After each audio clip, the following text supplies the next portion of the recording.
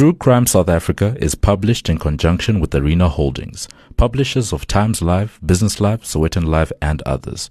The opinions expressed in this podcast do not necessarily represent the views of Arena Holdings and its affiliates. The cries and jeers emanating from the darkness could be mistaken for jovial. A group of young men or boys enjoying a night out.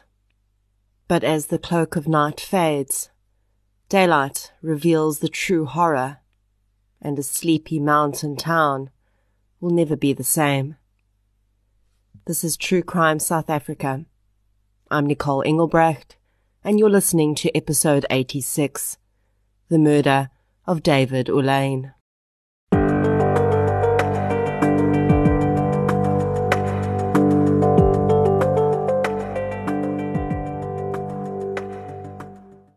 This episode is sponsored by the new release, suspense-filled action movie Hot Seat. Orlando Fryer is a former criminal hacker trying to rebuild his life on the straight and narrow, save his marriage, and keep a birthday promise to his daughter. But when he takes his seat in his office on one very ordinary morning, everything changes, and he's suddenly thrust into the role of not only saving his own life, but the entire city from a pressure-sensitive bomb strapped underneath his chair. One problem, though, the bomber has painted Orlando as the perpetrator, so the police don't see him as a victim. As the bomb squad make their way up 80 floors to Orlando, precious time is ticking away. Starring Mel Gibson, Kevin Dillon, and Shannon Doherty, Hot Seat releases in cinemas today, the 22nd of July. And if you entered the ticket giveaway competition, this is the moment you've been waiting for. The winners are Kudzai Nyajeka, Nadine Murphy, Ryan Scheel, and Anne Belinda Fox-Potgieter.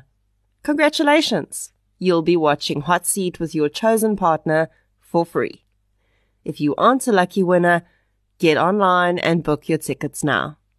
Thank you to Hot Seat for supporting True Crime South Africa.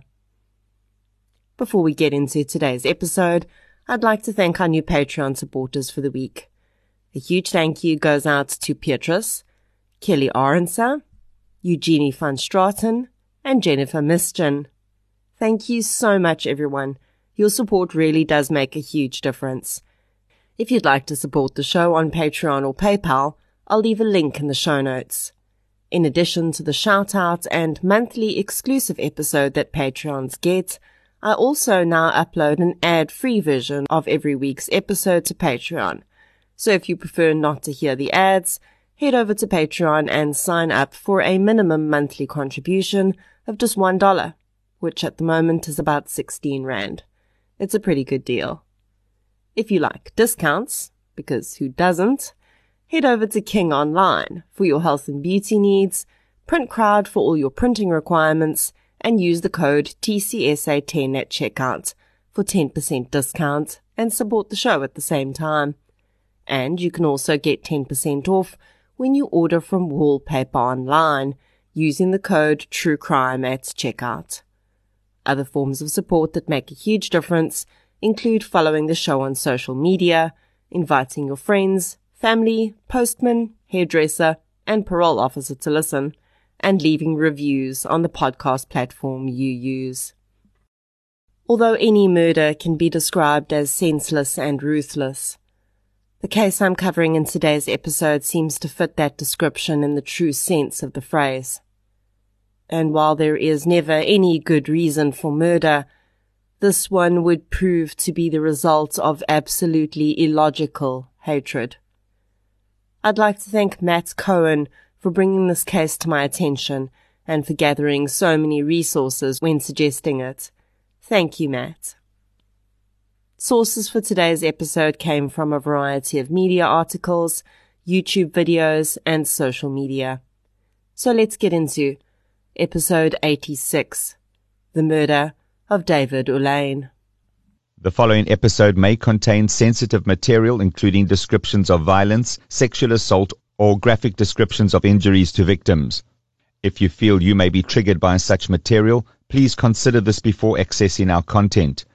To access trauma counseling or services, please see the helpline information on our show notes.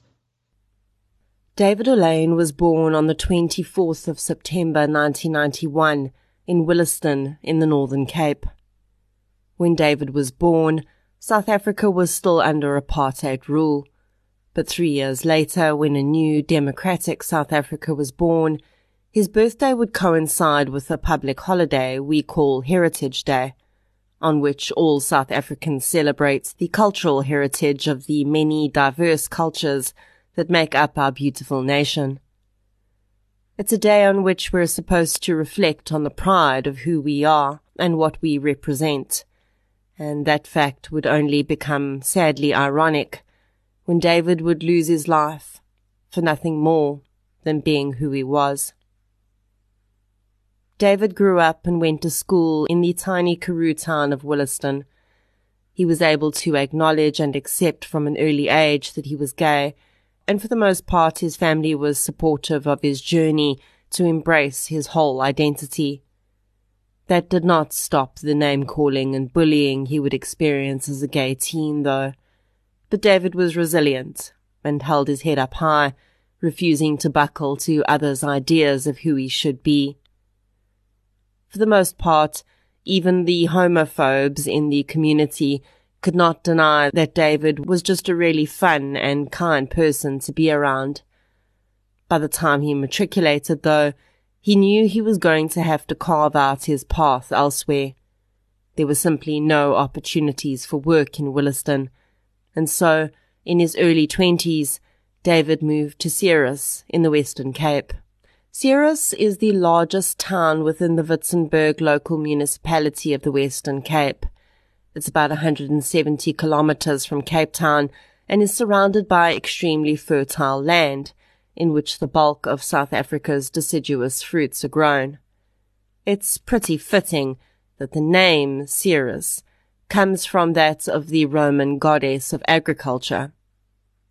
To David, coming from Williston, Ceres would likely have seemed like the big city, and there he found that the LGBTQ community was larger and more welcoming. He also found that the other side of the coin, those who felt it their right to openly express their illogical hatred for the LGBTQ community, was also more prevalent. In fact, although David might not have known it when he moved there, since 2000, at least 3 members of the LGBTQ community had lost their lives in Ceres as a result of clearly targeted hate crimes. Despite this undercurrent of hatred, David found a sense of community there. He lived with family in a suburb called Bella Vista, enjoyed participating in the occasional drag queen pageant, and found a job at the family food and meat market. His manager, Heather Miller, who would also become a very good friend, described David as a jolly person who lit up the workplace every morning. She said he would burst into song, turn up the radio, and make her coffee each day. Unfortunately, there is very little information about the run-up to this crime, how David came to be where he was, and indeed, even the details of what really happened seem to be mired in a veil of darkness. I often get most of the important information about a crime from the judgment, but this one has not been uploaded onto Safely, and I believe it's because when the judge passed sentence, he declared that he believed this case was not resolved. I've been unable to determine whether there is still a docket open at Ceres Police Station for this case, and if there is one, that would mean that technically, in some sense, only a partially solved case. With that being said, I will be providing you with the information I do have. It's also important to remember that the version of the story that was presented in court by the prosecution was based around evidence provided by a group of teenagers whose own role in the crime was questioned. The evidence seemed to show that something very different may have happened that night, but we'll get into that too. On the evening of Saturday, the 22nd of March 2014, a group of 7 teenage boys, all aged between 14 and 18, were drinking alcohol at a dam near Bella Vista. It was a common gathering point for teenagers wanting to get away from home and let their hair down. The boys claimed that they were minding their own business when they were approached by 28-year-old Christo Onka. The boys knew Onka as a resident of the neighborhood. The man was a known drug user and had been arrested by police before for being in possession of narcotics. On that night, the boys claim that Onka had approached them and asked if they would like to see him kill a, quote, morphy, end quote. In South Africa, that is a derogatory and homophobic term mostly used to describe gay males, but since homophobes are generally entirely illogical anyway, it's often used as a slur for any person who is not heterosexual. The boys would later claim that they had initially followed Onka out of curiosity, thinking that the man must surely be high or imagining things. Onka led the 7 boys to a nearby pump station, which had not been in use for a very long time. When they arrived at the structure, they saw a person bound with wire. The person's face and head was covered in blood, and he was lying motionless on the ground. The boys claimed that they then watched as Onka proceeded to assault the person with a brick on his head and body. He punched and kicked the person, who only groaned in response. Then he struck the man with a large rock on the head, placed branches around his body, and set him alight. The boys claimed that Onka had restarted the fire on several occasions because it had burned out. The man on the ground was no longer moving or making any sounds, and they watched as the fire licked at the man's clothing. They later claimed that they stayed and watched because they were afraid not to. They were intoxicated and shocked by the horror unfolding before them, they said. But they weren't just watching. At least one of the boys pulled out his cell phone and started filming.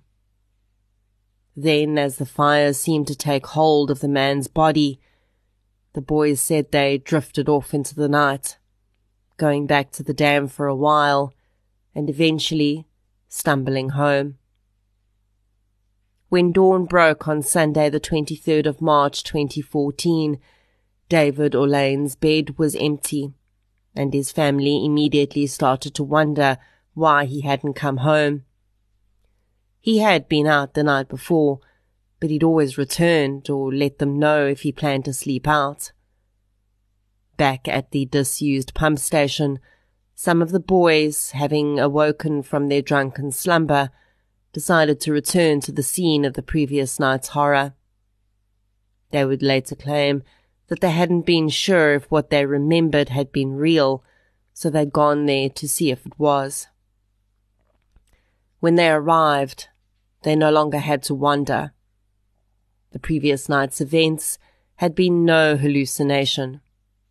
There lay the deceased body of a young man, his body wrapped in wire, now partially burned, and very clearly no longer alive. They also noticed that the man was naked from the waist down, something they claim they hadn't seen the night before. The boys would say that in the light of day and with clearer minds, they sought out the first adult they could find to report the situation, but the woman who would eventually end up calling police said that the boys had not sought her out. She had been walking near the pump station when she saw the boys walking away from it, and she overheard them saying things that made her concerned. Only when she pressed them about what they had been talking about, had one of them suggested she go over and take a look for herself. When Ceres police officers arrived at the pump station, it was immediately cordoned off as a crime scene. By then, though, word had already spread to Bella Vista that a body had been found, and David Olane's friends and family, knowing that this was on the route he would have taken home the night before, started to become concerned. Although the body had not been entirely consumed by the fire set by the killer, it had been damaged beyond the point of facial recognition. So when David's next of kin reported to police that he was missing and they were concerned that he may be the unidentified murder victim, a physical identification seemed unlikely. But one of David's best friends was willing to try. The woman attended the mortuary later that day, and the victim's face was blackened and charred. David Olane's favourite physical feature about himself had been his thick, luxurious hair, and it was just a few tufts of this that remained, through which he would be initially identified.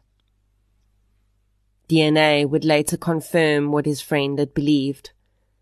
23-year-old David Olane had been murdered. The investigation into this murder would later be strongly criticized, and it appears that this criticism was entirely warranted. Although police were quickly able to locate the 7 teenagers who'd been at the pump station that night, and those boys identified Christo Onka as the perpetrator, which led to a speedy arrest, it seems that this is exactly where the investigation went off the rails. In the days after David's murder, his friends and family became aware of video footage that had been taken by some of the boys that night. Some of them viewed that footage and allegedly told police it existed, but detectives from Ceres Police are believed to have declined to look at the video. And eventually, when it was requested from the boys, it had been deleted from their phones. Of course, there is every possibility that the phone memory could have been searched for the video, and it could have been retrieved by investigators despite it being deleted. Nothing, after all, is really deleted in this digital age. But no one seemed to think it was necessary. Police had 7 witnesses who said that Christo Onka had murdered David Olane. Surely this would be sufficient. The question is, should it have been enough? It seems that the police simply accepted the testimony of the 7 boys that they had been involuntary witnesses to the horrors that had taken place that night. But from the beginning, the vast majority of people who knew David, as well as human rights and LGBTQ activist organizations, did not believe that this was the case. A journalist who'd spoken to the group of boys shortly after the crime painted a rather disturbing picture too. Mahia Pretorius approached the group one day as they were kicking a soccer ball around on a dusty field. They briefly spoke with him about what they'd seen, but what stood out for him the most was the way they came across. He'd expected to find a group of teenagers who were traumatized by what they'd seen. He'd been prepared to suggest counseling to help them cope. But what he found instead were 7 boys who seemed not to think very much at all about the horror that had unfolded that night. He explained that they seemed to have seen the murder as just another event in their lives that didn't really stand out. Pretorius put this down to the level of violence the boys may have been exposed to in their day-to-day lives. They must have been desensitized from living in a violent environment, he thought. This, of course, was before evidence came to light, which suggested that Onka had not acted alone.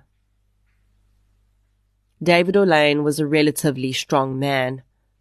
No one who knew him believed that he would have been disabled by a single attacker. Investigators claimed that David had been struck from behind with a brick and that the head injury had rendered him unconscious. While this was entirely possible, most were still not buying that more than one person had not been directly involved in the murder. In fact, at one point, a family member of Christo Onke came forward to say that he had been an eyewitness to the crime, but police allegedly refused to interview him, saying that his familial connection to Onke meant his testimony would be unreliable. It also emerged that the police had only interviewed some witnesses upon insistence from family members, and some were only spoken to 6 months after the crime had taken place. Another thing that seriously bothered activists and those that loved David was that his murder was not being described as a hate crime.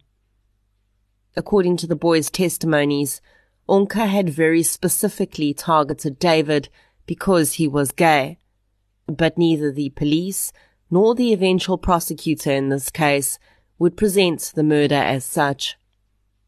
In fairness, South African law does not yet have a specific provision for hate crimes, and we'll get into this a bit later in the episode. And also, according to South African law, motive does not need to be proven in court. But the targeting of a man solely due to his sexual orientation would be an aggravating circumstance in this murder, and it should have been. David was not accidentally killed in the commission of a robbery or beaten up in a fight over some inconsequential disagreement. He was targeted, hunted, and slaughtered because of the illogical hatred his murderer held for his sexual identity. Although every detail in this case had already been shocking enough, when Christo Onke appeared in court for the first time and the charge sheet was read out, a collective gasp was heard when it became public knowledge that Onke was being charged with rape. The autopsy had found that David Orlane had been raped before he was killed. Semen was found in and around his anus. Christo Onke applied for bail, but it was denied, and as the trial seemed to begin in earnest in June of that year, the shocking revelation that David had also been raped had turned into yet another mystery in this case, when, by the next time Onke appeared in court, the rape charge had mysteriously disappeared from the charge sheet. The DNA from the rape kit would have taken some time to process, and clearly it did not come back as a match to Onke, otherwise the charge would have remained. Now, that's not to say it didn't belong to Onke, because the semen had been exposed to the heat of the fire, and it's entirely possible that this damaged it. But if the state's case was that Onke and Onke alone was responsible for David Orlane's death, and there was clear evidence of rape, then why would he not be responsible for that rape as well? Of course, Onke may have argued that the sex was consensual, and that while he'd had sex with Orlane, he had not killed him, but considering his very clear homophobic stance, there was little chance he was going to argue that. And honestly, the state would have lost nothing by continuing on with the rape charge. There may well have been a very reasonable reason for the removal of that charge from the sheet, but it was never explained. And considering the fact that so many people believed others had been involved in David's murder, the silence on this matter just gives us more reason to question whether that DNA was actually entirely testable, and still did not match Christo Onke. The trial would be closely followed and attended by both friends and family of David Orlane, some having to travel several hundred kilometers each time, as well as activists from various organizations, including the Triangle Project. The case was to be heard under Judge Siraj Desai in Ceres, and although that court at that time was not set up on the High Court circuit, it was given that title for this specific case due to the intense interest from the community. Judge Desai retired in 2020 after a 25-year tenure in the High Court of the Western Cape. You will have heard me mention his name in several other episodes, including the murder of Talib Peterson and the Van Breda family murder episodes. Desai was not known for towing the line in terms of keeping things unsaid that others would prefer not to be made known, and it seems fitting that he would be the judge at this trial, which seemed to represent a truly dark veil of mystery. Prosecuting the case for the state was advocate Nsoaki Mabialetsa. Despite proceedings starting relatively soon after Christo was arrested and charged, the trial would be a long, drawn-out affair, consisting of numerous postponements. Also in attendance at the trial was Onka's family and friends, who steadfastly believed in his innocence. The one belief both they and David's side of the proceedings shared was that there were most definitely others out there who should have been sitting in the dock. Onka's mother told journalists that her son had a very low IQ, and she didn't believe he could function on a level where he could plan such an attack. She also said that she had seen Christo's clothing on the night of the murder, and there was no blood on them. In addition to outrage around the delays in the trial and the lack of acknowledgement that this was a hate crime, LGBTQ and human rights activists in the area wanted to engage with police to create a more solid relationship between the community and the police. A meeting was arranged between activist organizations and the police, but Ceres police arrived an hour after the start time and immediately asked to be excused, allegedly saying they had important things to do. This, at least in the activists' opinions, painted a perfect picture of the type of cooperation they could expect from the SAPS in trying to foster better relations and reduce the prevalence of hate crimes, like David's murder. After 20 months and 35 court appearances, on the 21st of January 2016, Christo Onka was eventually found guilty of the murder of David Olaine. The sentencing date was set for the 22nd of February, but the trial had seemingly set the pace for even that portion of justice, and it would take another 5 postponements for the pronouncement to eventually be handed down. Judge Siraj Desai expressed his own frustration at one point at how inefficiencies in the system were delaying the process. One of the reasons for the postponement was that the judge requested that Onka be sent for psychological assessment. His mother's claims that the man was well below average IQ level concerned the judge, and he'd also noticed that Onka had difficulty testifying in his own defense. A significantly low IQ would certainly be taken into account in sentencing if it was true, and it had been discovered that Onka was partially illiterate. While he seemed to be able to read a bit, he could not write his own name. Eventually, on the 12th of October 2016, Judge Desai was able to hand down his sentence. For those in the LGBTQ community, the day held additional significance. 18 years before, on that exact day, another young man lost his life, simply because he was gay. Matthew Shepard was beaten, tortured and left to die on the 6th of October 1998 in Wyoming, USA. He died 6 days later in hospital. Matthew's attackers were found guilty of his murder and sentenced to life in prison.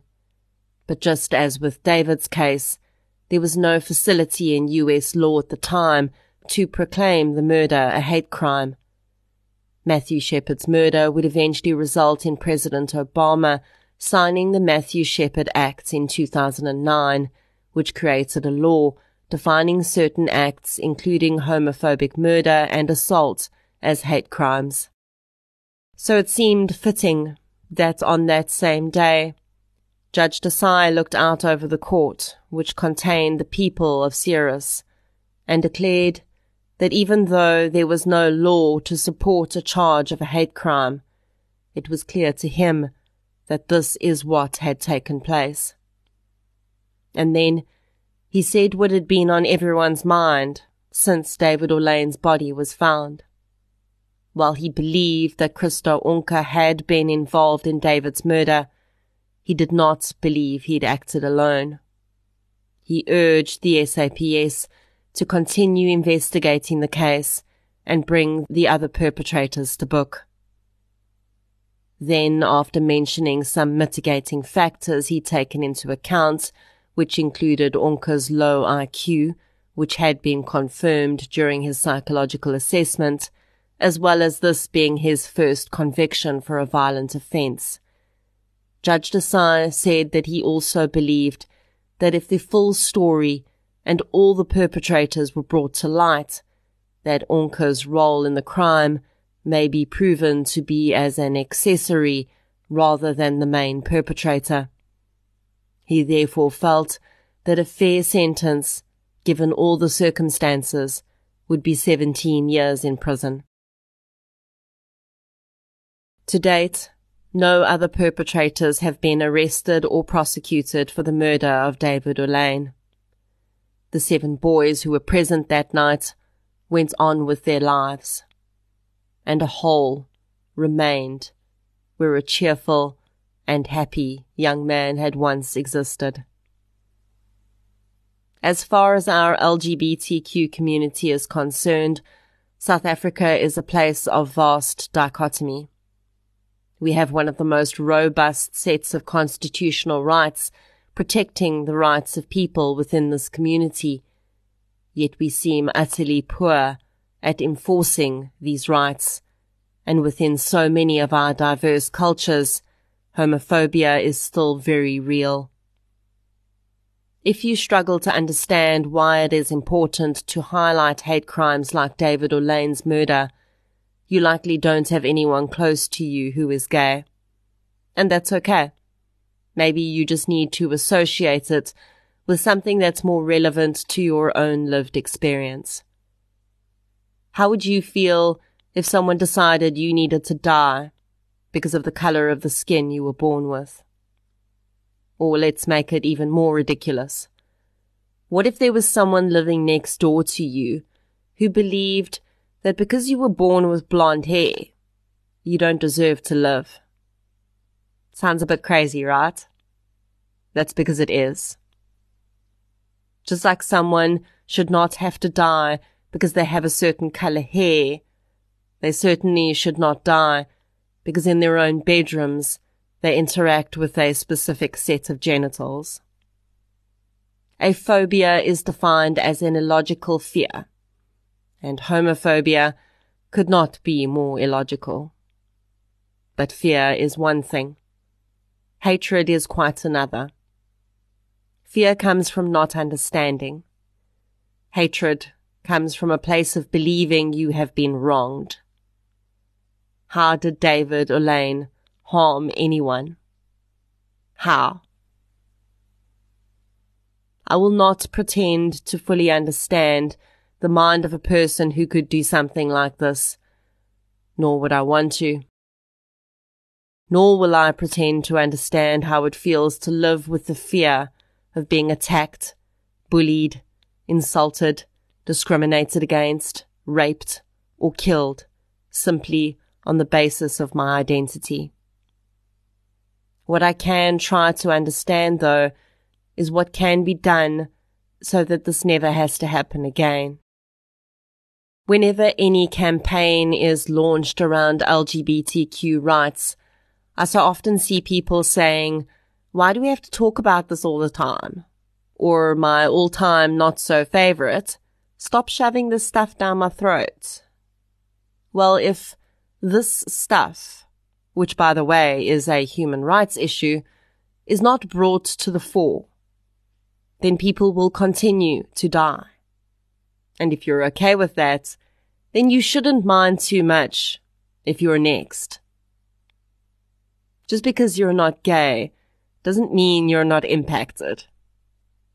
And if you cannot have empathy for others, then surely you can see how a hate crime might one day impact you. If someone decides on a whim that your core identity is not to their liking.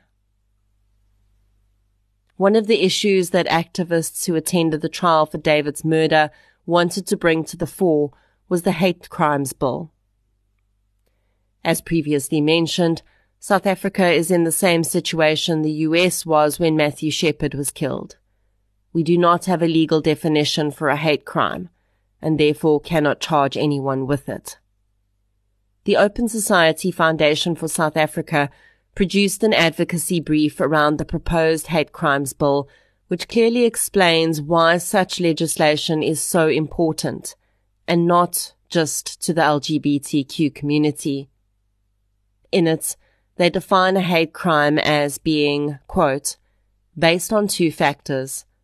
The first is that the act is considered a crime under existing South African criminal law, such as arson, damage to property, assault, rape, or murder. The second is that the act is motivated in whole or in part by prejudice or hatred regarding an aspect of the victim's identity, such as their race, nationality, religion, or sexual orientation, end quote. Although hate crimes are committed against an individual, the prejudice displayed in the act impacts an entire community. If someone, for instance, is targeted for being Jewish, the entire Jewish community will feel that they too are at risk.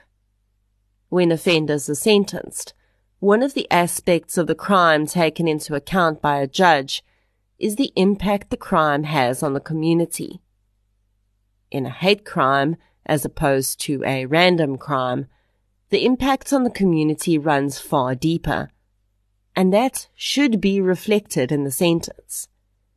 In some hate crimes where people have been targeted because of their race, such as the Skillick mass shooting in which 4 people, including a 3-month-old baby, were killed by Johan Nel in a racially motivated attack, the sentence did reflect the crime. But this is not always the case. And if the Hate Crimes Bill was passed, this could change. Those in favor of passing the Hate Crimes Bill also say that it is not just a legal issue, but also one which will enable real data to be collected around the prevalence of hate crimes against many different communities. The rather pleasant irony of the Hate Crimes Bill for me is that it is one piece of legislation that 2 groups of people who are often opposed can actually agree on.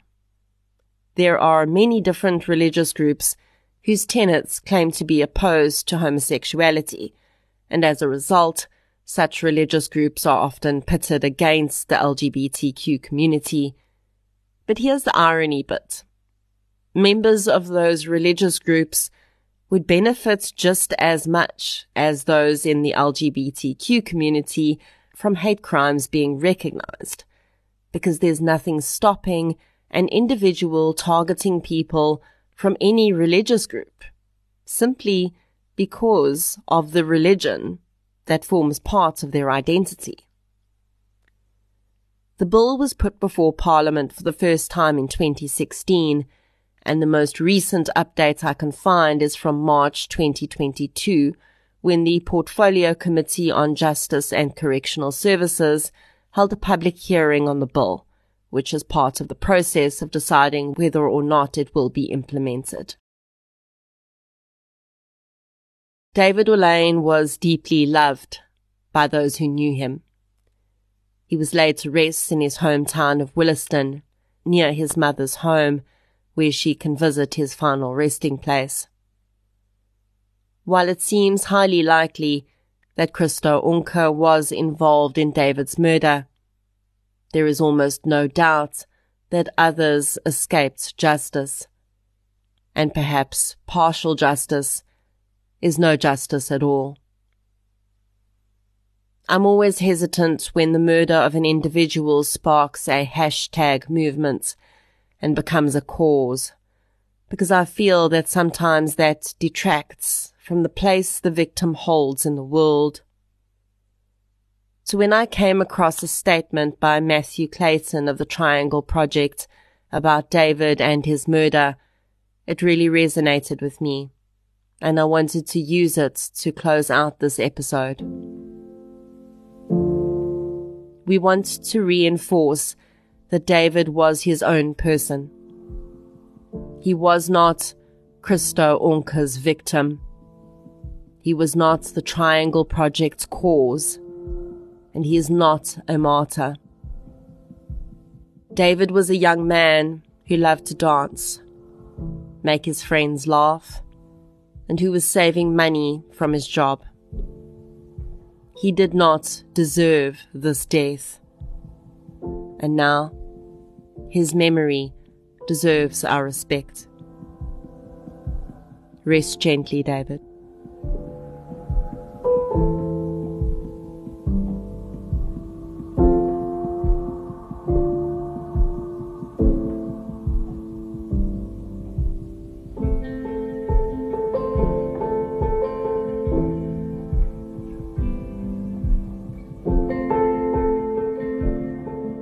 Thank you for listening to episode 86, The Murder of David Olaine. If you'd like to hear more victim-focused true crime content, please subscribe to True Crime South Africa on the platform you're using to listen right now. If you're looking for something still related to real-life stories, but often with a more positive slant, you can check out my new podcast series, I Lived Through This. You can follow both podcasts on social media. We're on Facebook, Twitter, and Instagram. I'll be back next week with another episode.